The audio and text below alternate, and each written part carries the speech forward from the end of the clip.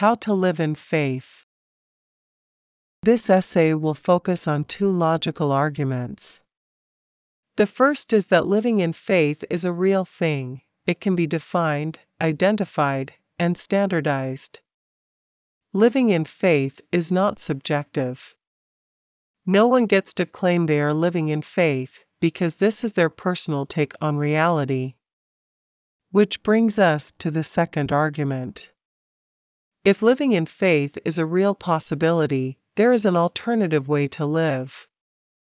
In this essay, we will look at what the alternative is and how to compare the two realities in a scientific sense. What Scripture tells us, and which no other book does, is two diametrically opposed groups exist. It is not just there are two perspectives, there are literally two different types of persons. We all know people disagree. Liberals and conservatives are considered to be at opposite ends of the political spectrum. It is assumed there is a center position and two extremes, and all 3 points exist on a single spectrum. Even when men think of good and evil, we tend to think in terms of this same paradigm. Good and evil are placed at opposite ends, as two absolutes, divided by an infinite range of real possibilities. In other words, no one thinks anyone is a pure conservative or a pure socialist, nor do we think anyone other than God and Satan are perfectly good and perfectly evil. Though, if the truth be told, there are many who do not even subscribe to the possibility that God, or the devil, might be pure in either regard. However, when we read Scripture, it makes clear, people who live in the flesh and people who live in the Spirit are distinct. This transition from living in the flesh to being saved is not a process of gradual transformation. The Bible describes it as a rebirth. We are born into sin, but we are reborn into salvation. In Romans, Paul explains what it means to be a Jew in the eyes of God. He begins by pointing out it is not the outward signs that define a Jew, but the inner, what he calls a circumcision of the heart. One is a Jew because of the spirit of the law, not the letter of the law. He adds that the true Jew seeks acceptance from God, not from men. So, the writer of Romans believes a sharp demarcation exists between the two groups. They do not merge one into the other. There is no gradual transformation. Romans 2 verse 29, but he is a Jew, which is one inwardly, and circumcision is that of the heart, in the spirit, and not in the letter, whose praise is not of men, but of God. In John 3.15 Scripture says those who believe have eternal life, meaning those who do not believe, die in their sin. That whosoever believeth in him should not perish, but have eternal life. In Matthew 5 verse 20 Jesus himself tells us there are those who enter into the kingdom of heaven, and those who do not. For I say unto you, that except your righteousness shall exceed the righteousness of the scribes and Pharisees, you shall in no case enter into the kingdom of heaven. The Bible sees a clear line of division between two groups of persons, where atheists claim there is a diverse group, and no part of the total group is set apart. Diversity in the sense of all human beings who are all equal and only different in things with secondary importance is not biblical. In the Bible, believers are one group. Non-believers are another group. These are two distinct and unique peoples. They do not share a culture or mission. They are diverse internally. The internal differences are secondary. The secondary differences are universal and are found through all of humanity. But there is a primary feature that is not shared by all, and which divides humanity into two subsets. The primary distinction cannot be reconciled and is not dialectic. 2 Corinthians 6 verses 14 to 18, Be ye not unequally yoked together with unbelievers, For what fellowship hath righteousness with unrighteousness? And what communion hath light with darkness? And what concord hath Christ with Belial? Or what part hath he that believeth with an infidel? And what agreement hath the temple of God with idols? For ye are the temple of the living God, as God hath said, I will dwell in them, and walk in them, and I will be their God, and they shall be my people. Wherefore come out from among them, and be ye separate, saith the Lord, and touch not the unclean thing, and I will receive you, and will be a father unto you, and ye shall be my sons and daughters, saith the Lord Almighty. We are not to be unequally yoked with the unbeliever. This is a serious problem for most Christians. The unbeliever can reconcile with the believer, the sinner can negotiate with the saved. Those who are with Satan are always willing to compromise. If the saved will believe less in Jesus, the unsaved will believe a little more. But the Bible says we can only have one master. There is no synthesis of the saved and unsaved paradigms. Matt. 6:24 No man can serve two masters, for either he will hate the one, and love the other, or else he will hold to the one, and despise the other. Ye cannot serve God and mammon. The Bible sees uncompromised principle, where mankind sees a need to negotiate and reconcile. But Jesus came not to bring peace, but the sword, for there is no negotiated settlement that can end this conflict. Matt 10:34-37 Think not that I am come to send peace on earth, I came not to send peace, but a sword. For I am come to set a man at variance against his father, and the daughter against her mother, and the daughter-in-law against her mother-in-law. And a man's foes shall be they of his own household. He that loveth father or mother more than me is not worthy of me, and he that loveth son or daughter more than me is not worthy of me. We must live different to live in faith. If you do not know what it means to live in faith, then look at how the world lives and live differently. Turn your back on the world and walk away.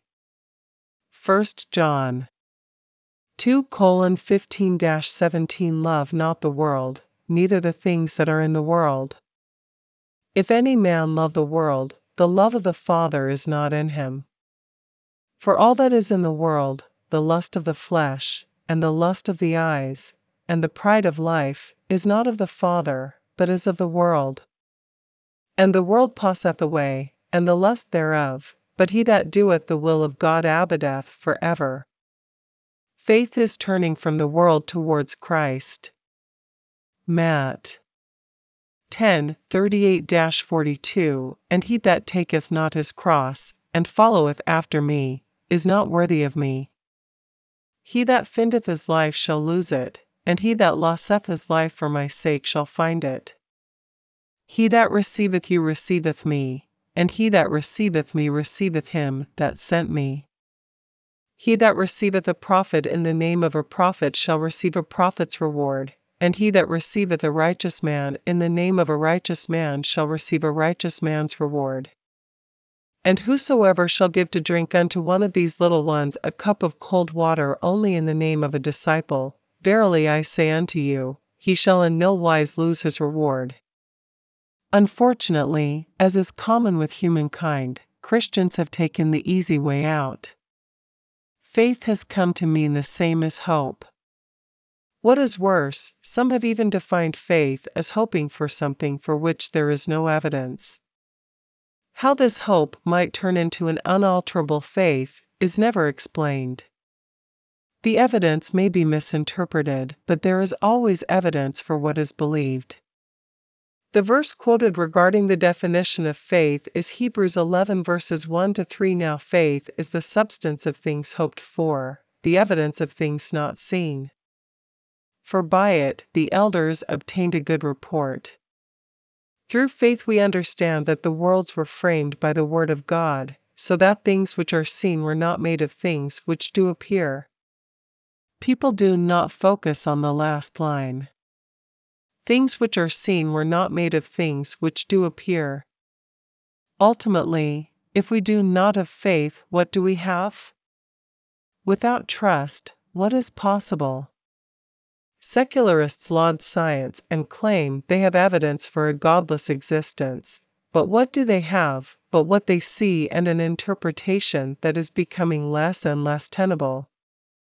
Atheists claim they see a desk, but they cannot prove what they see nor that the interpretation of what they see is a valid one.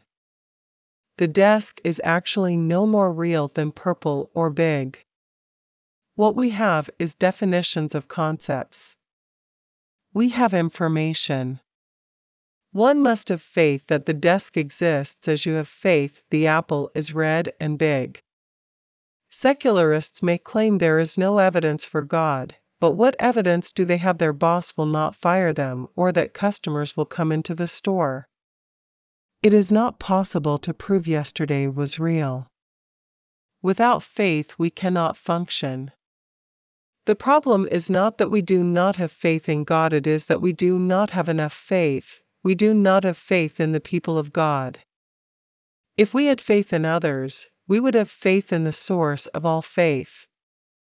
The people who do not believe in God do not believe in others, they lack trust and will often say as much. Serial killers are not killers because they are atheists. They are killers because they have no hope or trust in anyone. To not live in faith is to live in fear. This is not a sustainable condition. However, if we accept the secularist position, we are drawn inevitably to Darwinism and Tennyson's conception of nature as a competition, a survival of the fittest struggle, red in tooth and claw. When survival is on the line, nothing is certain. A neighbor may see a benefit to cooperating with us, but he may also see a benefit in lulling us into a false sense of security, so he can gain an advantage or do you physical harm. The problem with the faith of blind hope is that this kind of faith does not last long. We may have faith in a false God, but the best that can be managed is a superficial faith. This is why works play a large part in the religions of false gods. It is why totalitarians demand obedience from their followers. When the tyrant fails his followers, he blames his failure on the lack of obedience of his subjects. This is the same as happens in religions. When the outcome is not the one hoped for, the reason is the lack of works. When we have faith in God, we must have faith in those who follow God. This is the church. But faith does not result in chaos. Faith is a guided activity, or it is not faith in God. Faith is not a lack of discernment, or Christians would trust the devil. We cannot have faith in planes that do not fly or ideas that do not work. Secularists disdain Christians for our faith in Jesus.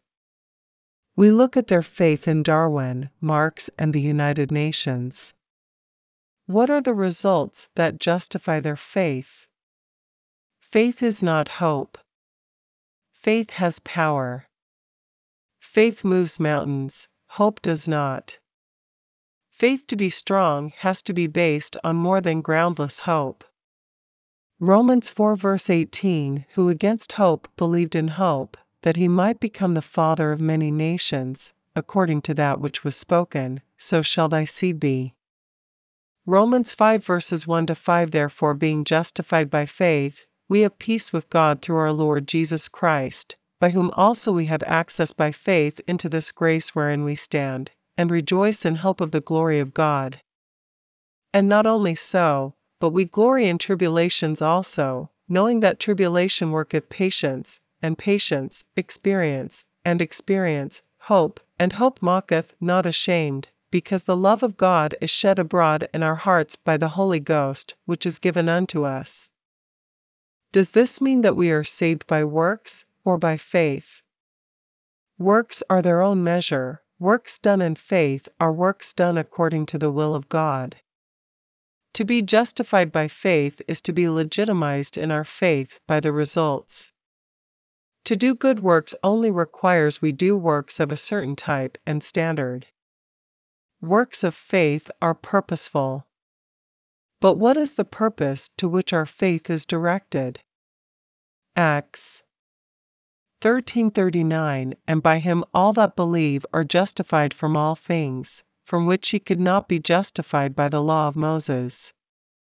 Faith builds the church, because faith builds up the people who are the church. Our trust in God translates into faith in one another.